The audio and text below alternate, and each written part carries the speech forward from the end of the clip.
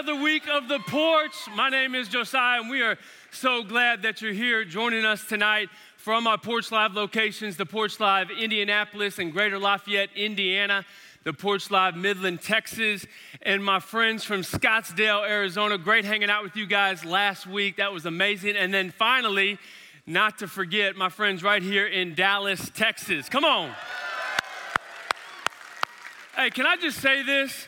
Like, y'all are the faithful ones. Like, we got tornadoes happening around us, bad storms here in Dallas, and y'all are here, so let's go. I mean, y'all are ready to lean in. JD, I think they're ready, bro.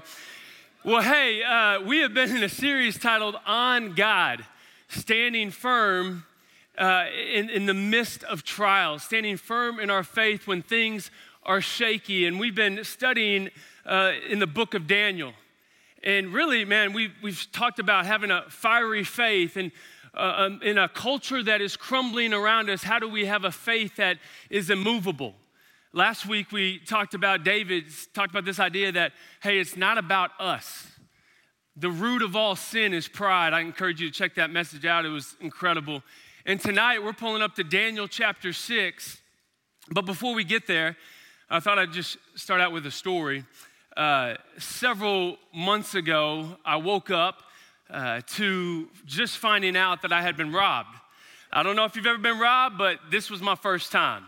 And it was when my family and I were sleeping, so it's kind of eerie. And listen, this is the crazy thing, man. My dog sleeps like right next to the garage wall, and they had opened our garage, and that brother didn't even wake up. It's like, what is going on?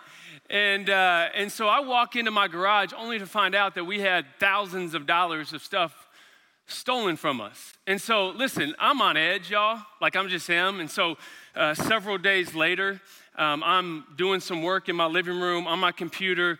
I'm trying to wrap up the night, and it's like 1 a.m. I'm just kind of that late night owl kind of guy.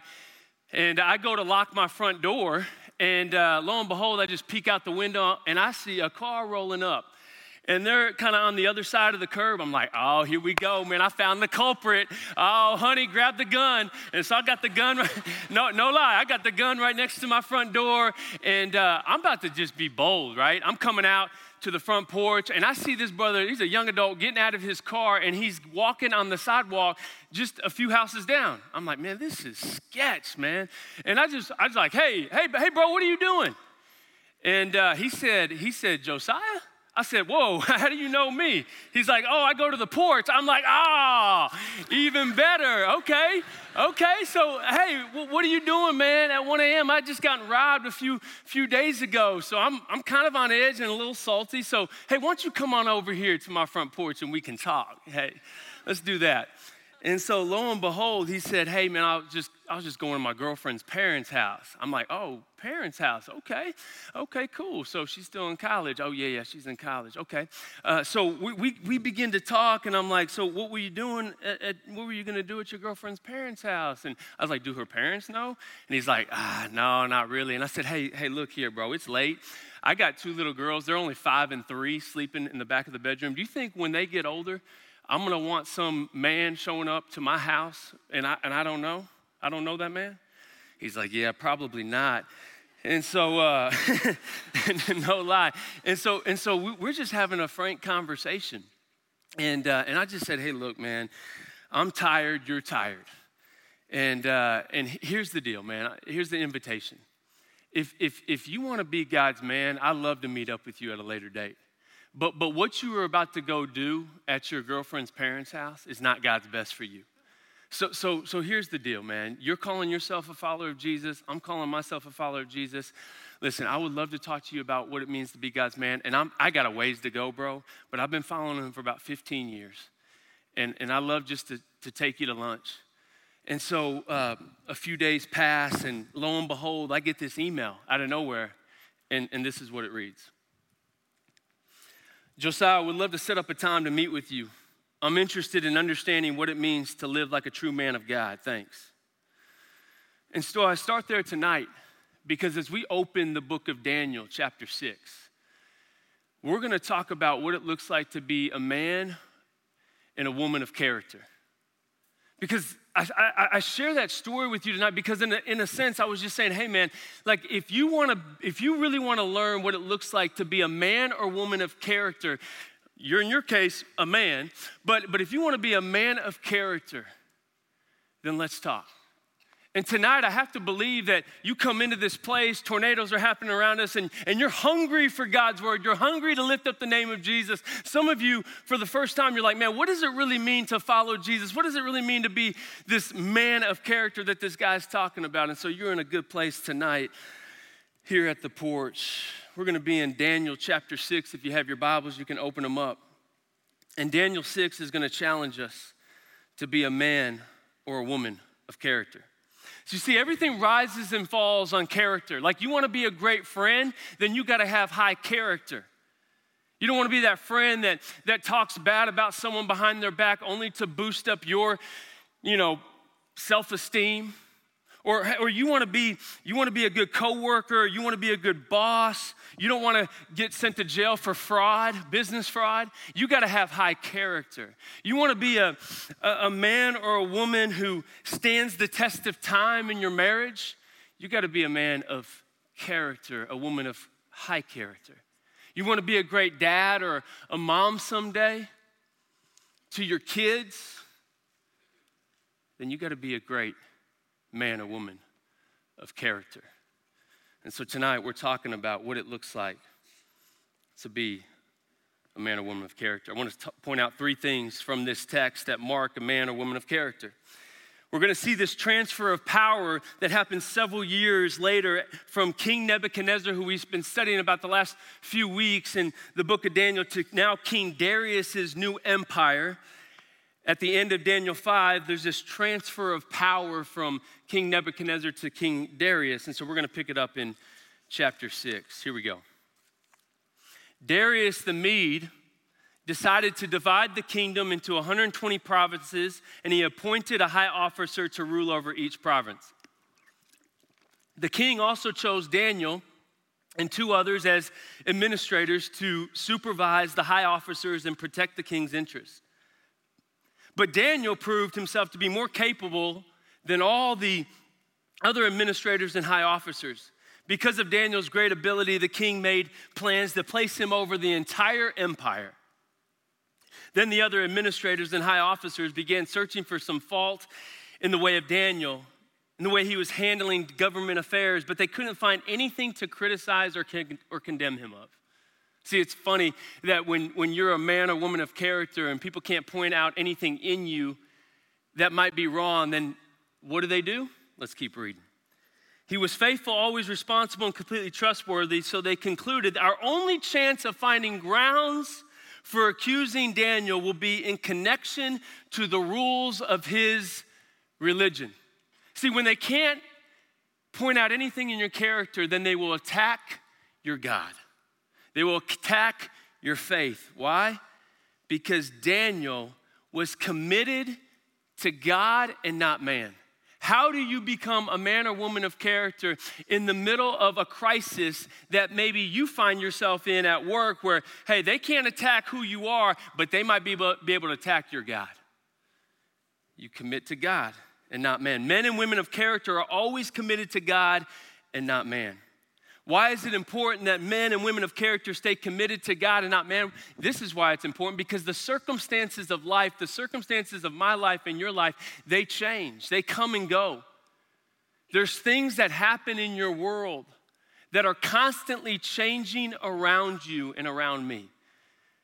But the Bible says that Jesus never changes. He's the same yesterday, today, and tomorrow. And if we're gonna be a man or woman of character, then we have to commit to him and not to man who changes just like the wind. Do you think Daniel wanted to work for a king that enslaved him? Do you think he wanted to get plucked out of his family and now be a slave to King Darius? No, he had his entire identity removed, and now he finds himself working for an unruly and a pagan king. But what does he do? He stays committed. How did he stay committed despite his circumstances? Daniel chose to believe that God had him right where he was for a reason. Like you might find yourself in the midst of some circumstances tonight, and the temptation is to believe that, man, God's got it wrong, or God can't be trusted. And we're gonna find out in this story that no, God sometimes puts us in harm's way, in painful situations, to be a fork in the road for the people that he's placed us in front of. And so he was able to display the character of Christ by working with a spirit of excellence for King Darius. Because he wasn't working for King Darius, he was working for the ultimate king. See, that's the key to be a man or woman of character in the midst of an ever-changing world. Colossians 3:23 says, whatever you do, whatever happens in your life, work as though you're working for the Lord and not human masters. Whatever's going on in your world, you don't work as though you're working for a human institution or a human master. You work as though you're working for the Lord with all of your heart. This was Daniel's life. You see, when God is the why behind the what, then the how remains the same. See, the how you work should be informed by the why, not the what. See, the why is always followed. When your why is to seek God and not man, then what follows is you working for God and not for any man. So when the man changes, when the human institutions change, when the things of this world change, your why always stays the same because you're working for God and not man. Galatians 1:10 says, am I trying to win the approval of man or of God? If I was trying to win the approval of man, then I'd never be a servant of Christ. You ever had a boss, just like a bad boss? Some of you are like, yeah, it's all too real. But maybe this boss, he calls you into his office and says, hey, you're gonna get the raise that you've always wanted, right? The raise you've been working for, but under one condition. Hey, I messed up our yearly report, so I need you to fudge these numbers. And in that moment, you have to decide, is the raise more important than who I'm really working for? What God has called me to do? Or maybe it's a relationship where someone wants you to compromise sexually. And they're just saying sweet nothings and saying everything you want to hear and doing the things that you've always wanted that man or woman to do. But you know what God's called you to do. He's called you to pursue a life of purity so that you can be one with your husband or your wife someday. Maybe it's a parent who wants you to pursue a career, right? That you know that God is not calling you to pursue, but you're in the middle of conflict. Because your parents have always dreamed of you being this or that, and now you find yourself in the middle of, hey, do I please my parents or do I please what God has called me to do? Or maybe it's friends. And I know for me, after I committed my life to Jesus at 21, I remember distinctly getting phone calls from just people that I'd go out with and party. I just knew, man, like my ditch was alcohol. And so I could never just drink, 2. I always had to drink like 8 or 9 or 10. And man, I just had this addictive personality that when I go all in, I'm all in. So it's good. Like when I came to Christ, like I'm all in. Like, hey, no one's getting in this. No one's talking me out of this. And I remember getting a phone call saying, hey, Josiah, you want to go out? And I remember specifically just wrestling with this desire where, man, I was like, yeah, man, I want to go out. I believe I'm strong enough. I got this. But then only falling prey to the very thing that would call my name over and over and over in the years past. Maybe that's you. You know you're not strong enough. But you're fighting the approval of man. You're fighting the approval of what these people think about you when you know you can't stand up against that temptation. See, we all have people in our life that we seek to please, but that is why men and women of character aren't categorized by people pleasing. They're categorized by what does my God think? How about you? How about you? Are you committed to God or man? Like when you and the Bible disagree, who wins? Nervous laughter? Right? Like when you and the Bible disagree, who wins? Maybe. It's easy for us to say when we just got done singing Jesus songs, right? And we're in this controlled temperature environment with the, cushioned seats, and it's amazing. See, the problem with our generation, I believe, is that we form our commitments by our feelings, not forming our commitments by what this book has to say. Instead of someone saying amen, someone needs to say ouch. Because that's true, right? We form our commitments by our feelings, not our commitments by the truth of God's word. I remember one of the first times this played out in my relationship with my mom. And, this is probably why I struggle with people pleasing. Because when I was going into the 6th grade, my mama walked out on us. And see, some of you got daddy wounds. I got a mama wound. And I just remember her leaving, and man, all I wanted was to seek her approval. And I remember her walking out and just saying, hey, I'm done. And the divorce was finalized, and I found myself a couple years later with my dad and a stepmom and stepchildren, a blended family, and doing that whole thing. And the hard part about this relationship is that she's never owned her part. But am I going to be conformed to my feelings because my feelings say, man, I got bitterness, I got resent for days, I'm angry? Or does God's word say, because of Jesus and because of all your sin, Josiah, he loves you in spite of your sin and he forgives you when you ask? And so do I take that same forgiveness that he's granted to me and do I extend that to my mom? And for those of you that are in relationships or been hurt by people and they've never owned their part, how do you deal with that? You deal with that by every day, before my feet hit the ground, my knees hit the ground. I say, God, hey, I know that I'm prone to anger. When something doesn't go my way, when someone doesn't meet my expectation, I know I'm prone to anger because of this mama wound.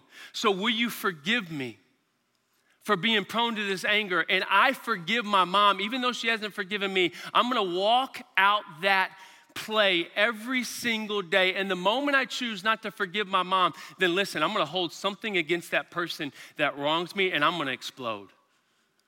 How about you? Is your commitment based on your feelings or is it based on what this book says? This was Daniel's life.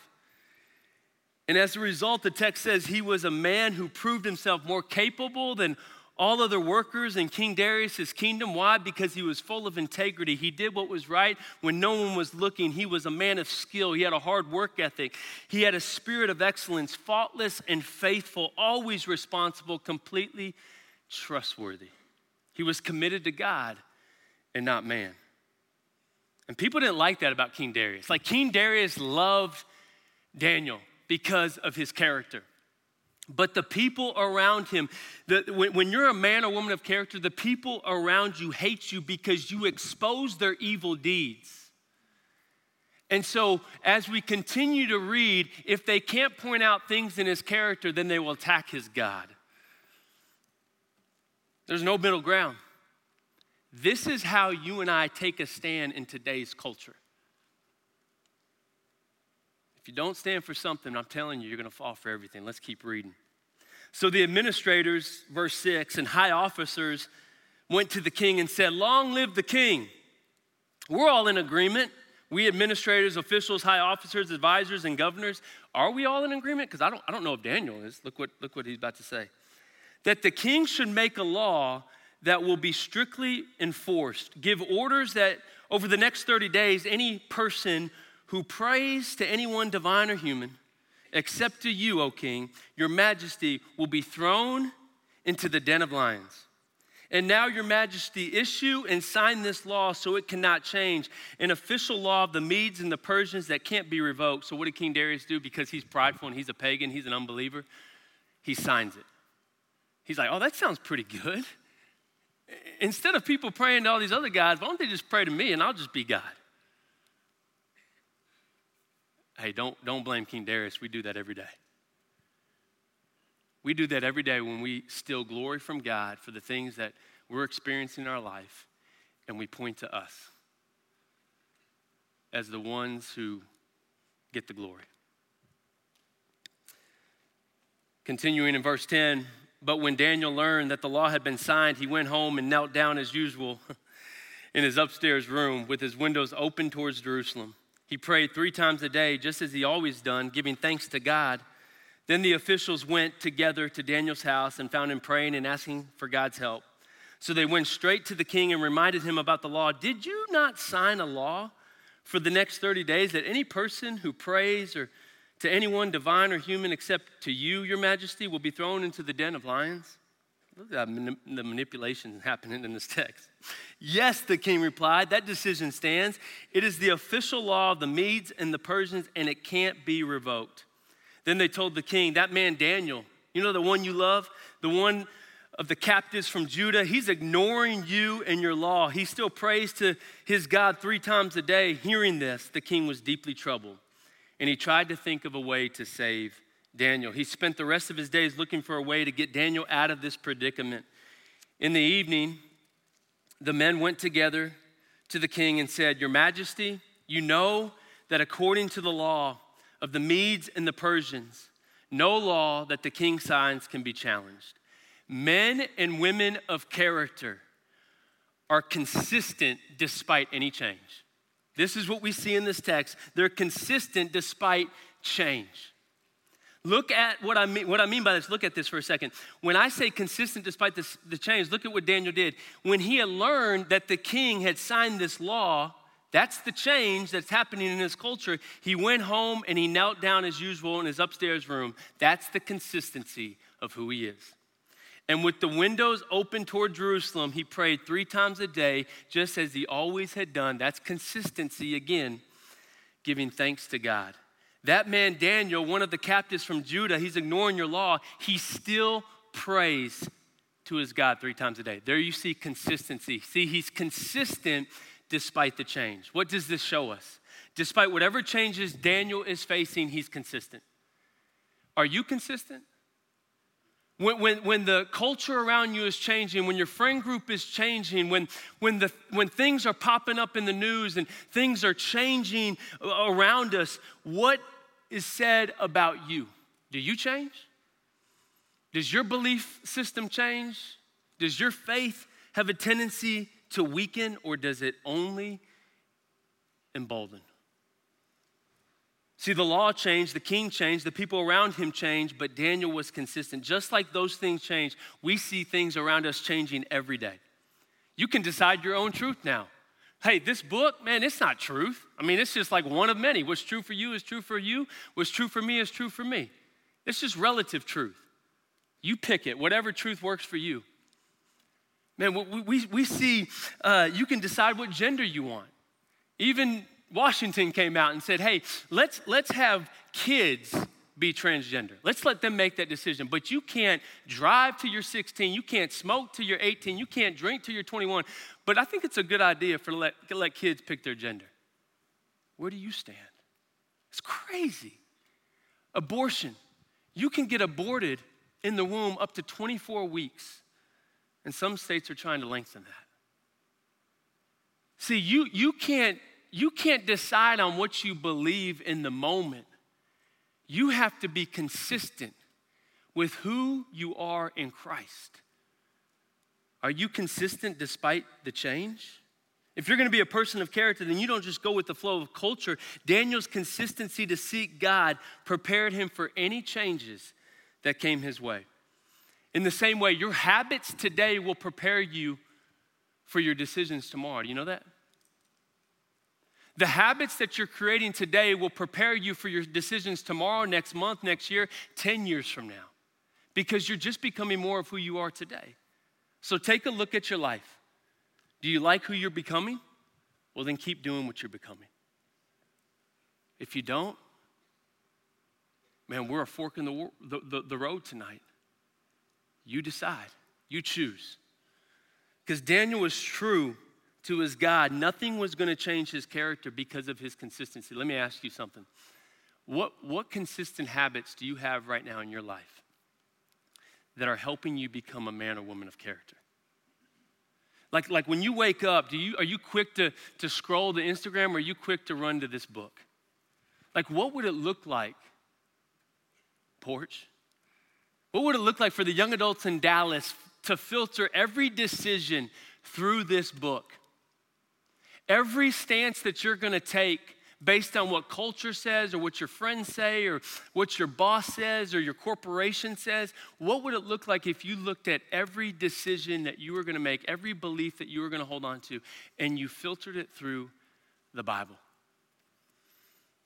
Are you quick to open it up and say, God, I'm your servant, I'm listening, what would you have for me? See, so many people wanna know about God's will, but he's given us a written will to open up and read.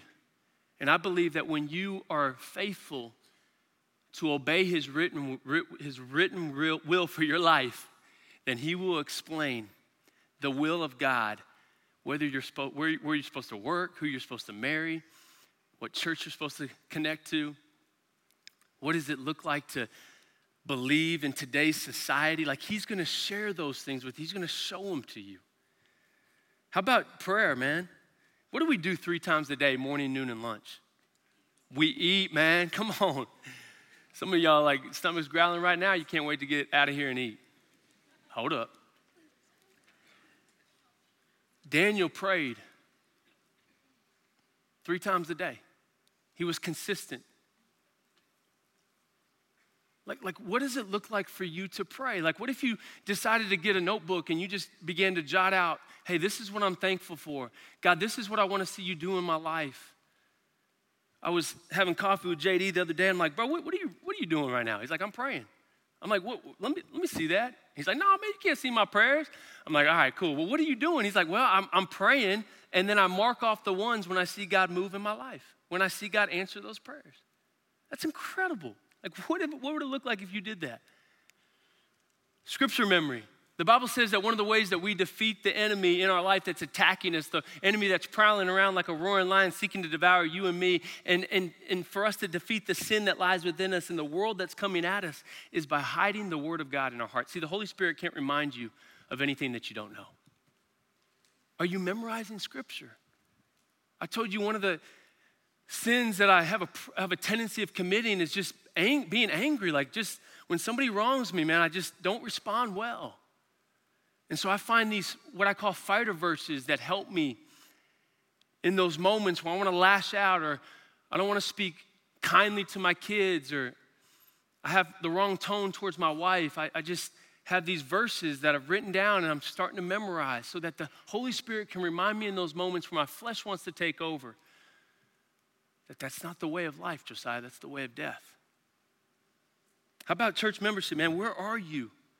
Like, how can you really go all in when you're looking at church as like a buffet menu, and you go over here for the worship, go here for the teaching, go here for the community, but you're not really all in, and nobody's really shepherding you, no one's really caring for your soul? And I would just say, man, by God's grace, I've just submitted to the elders of this church, and it doesn't have to be Watermark, but it has to be a church. And how can you really be a man or woman that's rooted and they know you and you know them if you're never fully bought in to a church? Being in community. Every Friday morning I meet with these men at 6 a.m. and they know where I've been in thought, in word, and in action. And I'm able to confess those things knowing that I'm going to be fully loved in the midst of being fully known. And it's a beautiful picture of how I see Christ tangibly through these men that love me no matter where I've been, no matter what I've done. And they're able to help me grow and not fall into the same things over and over and over. Do you have a track record of faithfulness? Or do you have a track record of brokenness? What is your track record? One of God's greatest provisions for your life and my life is that we would lock arms with other men. And you ladies, you would lock arms with other women that love Jesus, aren't perfect, but want to be about his kingdom, that want to be about his business. Where are you serving? Is it all about you when you come into this place? Like, feed me, God. God's great, but then you never give back. You never serve. You never lay your life down. You never die to yourself and live for a bigger kingdom that will be without end. Like, if you were to look at the last week or the last month of your life, where have you made spiritual deposits where the kingdom is furthering because of your gifts and because of your time and because of your treasures? Like, how are you leveraging those things for the kingdom of God? The decisions you make today determine your tomorrow. You know that? When tomorrow changes, the laws of the land change, the government changes, the culture changes, your friends at work change, will you? The people of God maintain their witness to an evil world and are consistent despite any change by getting along with the Lord, by connecting with his people, and by serving those around them. This is how Daniel stays consistent despite any change, even if it's meant thrown into the lion's den. Let's continue. Verse 16. So at last the king gave orders for Daniel to be arrested and thrown into the den of lions. The king said to him, "May your God, whom you serve so faithfully, rescue you, Daniel." A stone was brought and placed over the mouth of the den. The king sealed the stone with his own royal seal and the seals of his nobles, so that no one could rescue Daniel. Then the king returned to his palace and spent the night fasting. He refused his usual entertainment and couldn't sleep at all that night. Very early the next morning, the king got up and hurried out to the lion's den. When he got there, he called out in anguish, "Daniel, Daniel, servant of the living God, was your God, whom you serve so faithfully, able to rescue you from the lions?" Daniel answered, "Long live the king. My God sent his angel to shut the mouths of the lions so they would not hurt me. For I have been found innocent in his sight, and I have not wronged you, your majesty." The king was overjoyed and ordered Daniel to be lifted from the den. Not a scratch was found on him, for he had trusted in his God. What do you trust in when the darkness of life is upon you? When the lion's den of life is crouching at your door, like, what do you trust in? Do you run to that bottle? Do you run to that drug? Do you run to that relationship? Do you run to that business and just get caught up with more work and try to make more money? Like, where do you run to when the lion's den of life is crouching at your door?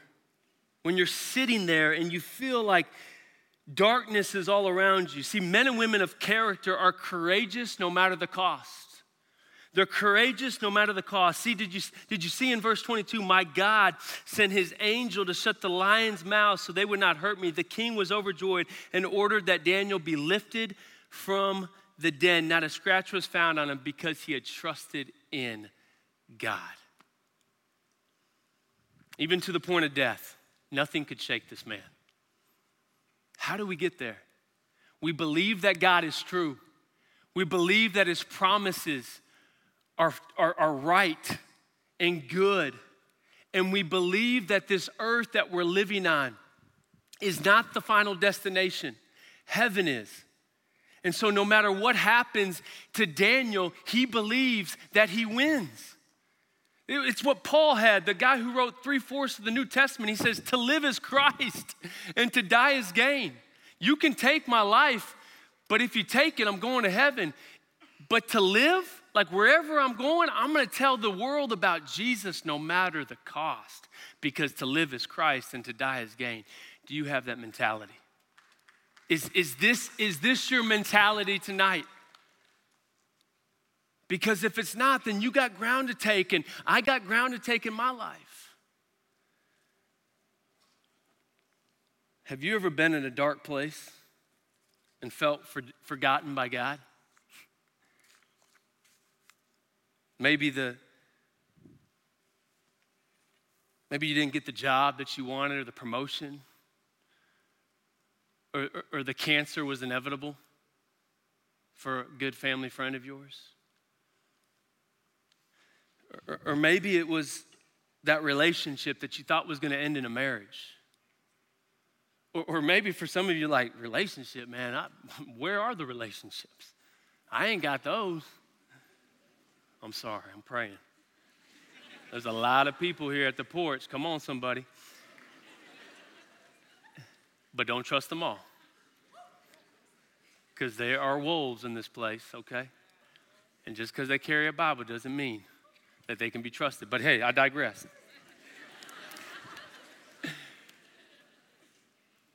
Have you ever been in a dark place?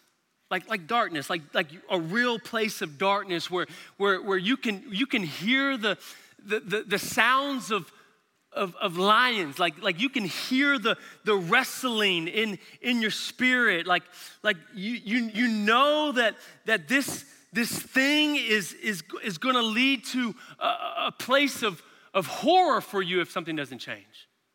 I told you, man, first of that was my mom walking out on me. And then I found myself at 30 years old and single, and somebody looks at me and they're like, I don't think this guy's ever had a romantic problem. It's like, no. Like, listen, when I came to Christ at 21, there was a decade of singleness. And I'm like, God, I'm trying to do this thing. Like, where are you, man?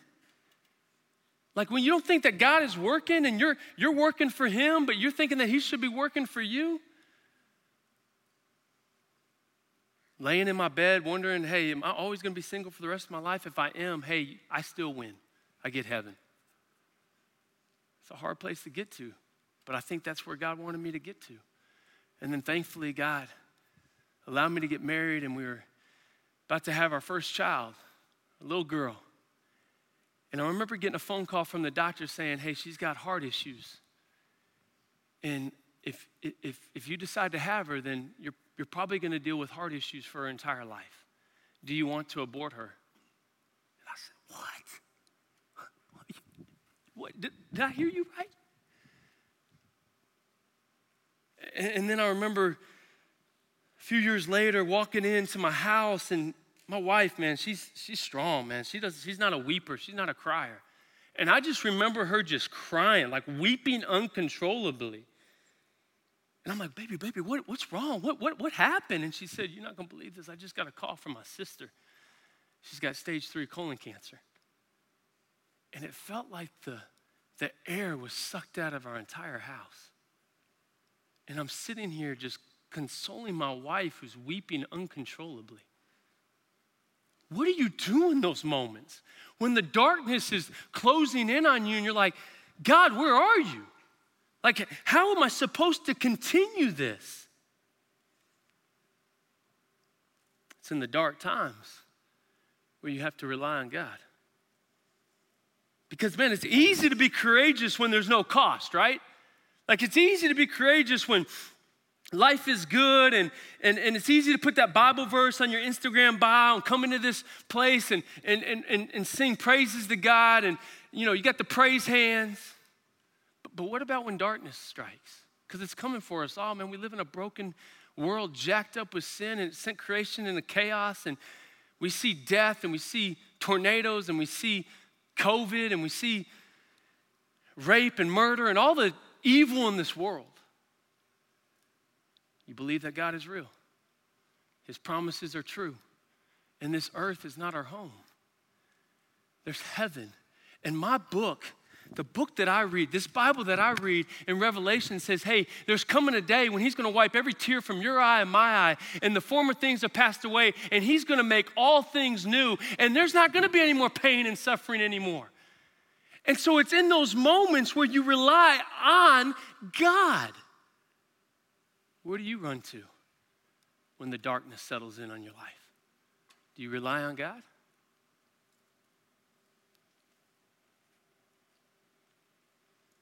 It's in the dark times of life where you get to proclaim that God is real, because I'm telling you, man, when just everything's perfect, people look at you and you're like, oh yeah, no wonder why you believe in God. But it's in those dark times of life where the watching world is watching how you and I are going to respond to this tragedy, this brokenness. And it can lead entire kingdoms and people to bend their knee before the living God Do you believe that? Like when you don't act like everyone else acts in the office, or you decide to stay home on the weekends instead of going out. I've been there. I've been in the lonely nights of my apartment when I was single till 31 years old. It's in those moments of darkness where you're able to share with the world who your God really is, and it can change entire kingdoms. Look at what verse 26 says.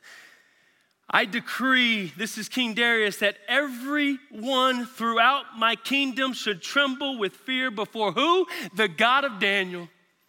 And then he goes on and says, for he is the living God and he will endure forever. His kingdom will never be destroyed and his rule will never end. He rescues and saves people. He performs miraculous signs and wonders in the heavens and on the earth. He has rescued Daniel from the power of the lions.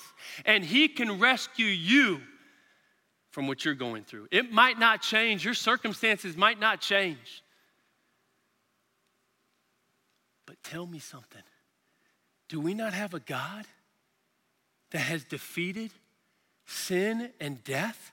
That he didn't just die on the cross, but he defeated it 3 days later? There's no other religion that teaches that. That's what separates Christianity from all other religions, that we have a God who's alive and powerful. If he's dead, then what we're doing, man, is futile. It does not matter. We're wasting our time. And so in summary, we see in this story that no matter what we face in life, no matter the outcome, God is looking for men and women of character. Will you commit to be that man or woman? Will you be consistent in your pursuit of him, despite the changes in our culture? And will you finally respond with courage no matter the cost? This is what marks a man or woman of character. As we close, land the plane. You know what's so incredibly cool about this story, about the book of Daniel? Like Daniel, man, he couldn't save himself. Shadrach, Meshach, and Abednego were tied up and thrown into the fiery furnace. Like they couldn't save themselves. Like they had to rely on God. They had to rely on someone outside of themselves. This is the whole purpose of the gospel, that you can't save yourself, that I can't save myself. It doesn't matter what you do. It doesn't matter how good of a person you think you are. You can't save yourself. This is why God sent his one and only son, Jesus, 2,000 years ago, to live the life that you and I could never live. He was perfect in thought, word, and action, which made him the only eligible one to die on the cross for your sin and my sin. A sinful man or woman could never do that. And all of our sin went on him. And he soaked up every last ounce of God's wrath, the wrath that should have been poured out on you and me because of our sin. And he got what we deserve, and we get what he deserved. It's called the great exchange. And not only that, Scripture records, and history says, that 3 days later, he bursted forth from the grave to defeat the sting of sin and death. And what we see in this story is that Jesus is the greater Daniel. Check this out for a minute. Who else was misunderstood and had people plot against him to King Pilate? That was Jesus. Just like Daniel had people plot against him, right? To throw him into the lion's den. Jesus had people plot against him. His own people turned against him to be crucified on the cross.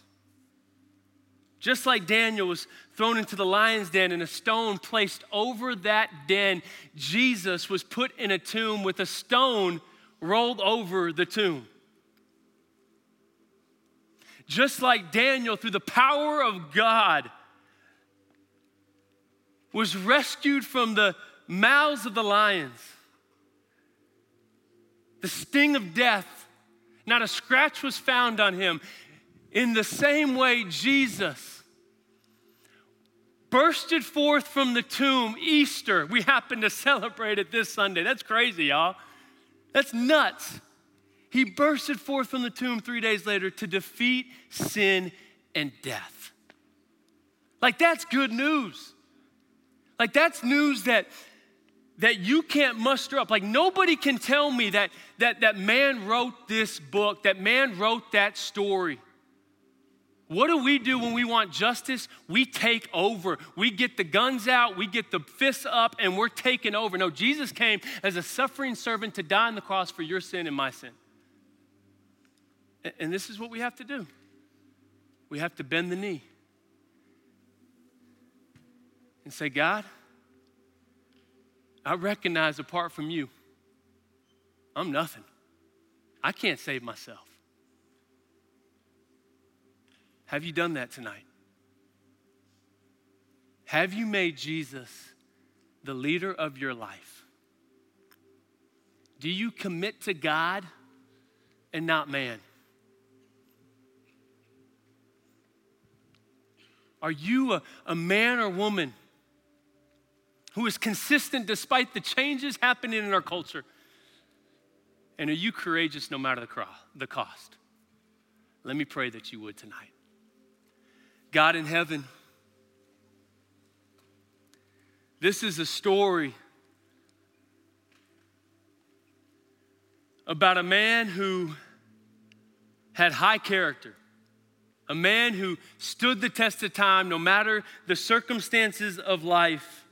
And I believe tonight you're looking for a man or a woman among us, or whoever's listening to this message at a later date, you're looking for a man or woman among us who's gonna step into the character that you're calling them to. But we can't do it apart from you. That's the crazy thing. We can't be a man of high character, or woman of high character apart from you. Eventually, it'll get exhausting. We'll fall, and it won't end well. Because there's none among us who's perfect, and we need a perfect God, and you became that through the person of Jesus Christ. And I pray tonight that you would raise up some men and women who haven't trusted in you, that tonight would be the night where they draw a line in the sand, they nail a stake in the ground, and they trust you for the very first time for the forgiveness of sins and life after death. That they make you the leader of their life.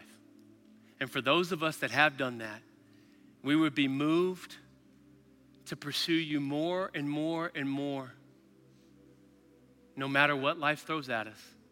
And we would see that you're gonna use all of those moments of hard, all of those circumstances, all of the changes of culture to refine us and to grow us into the men and the women that you want us to be for your glory, our joy, and the world's good. It's in Christ's name we pray, amen.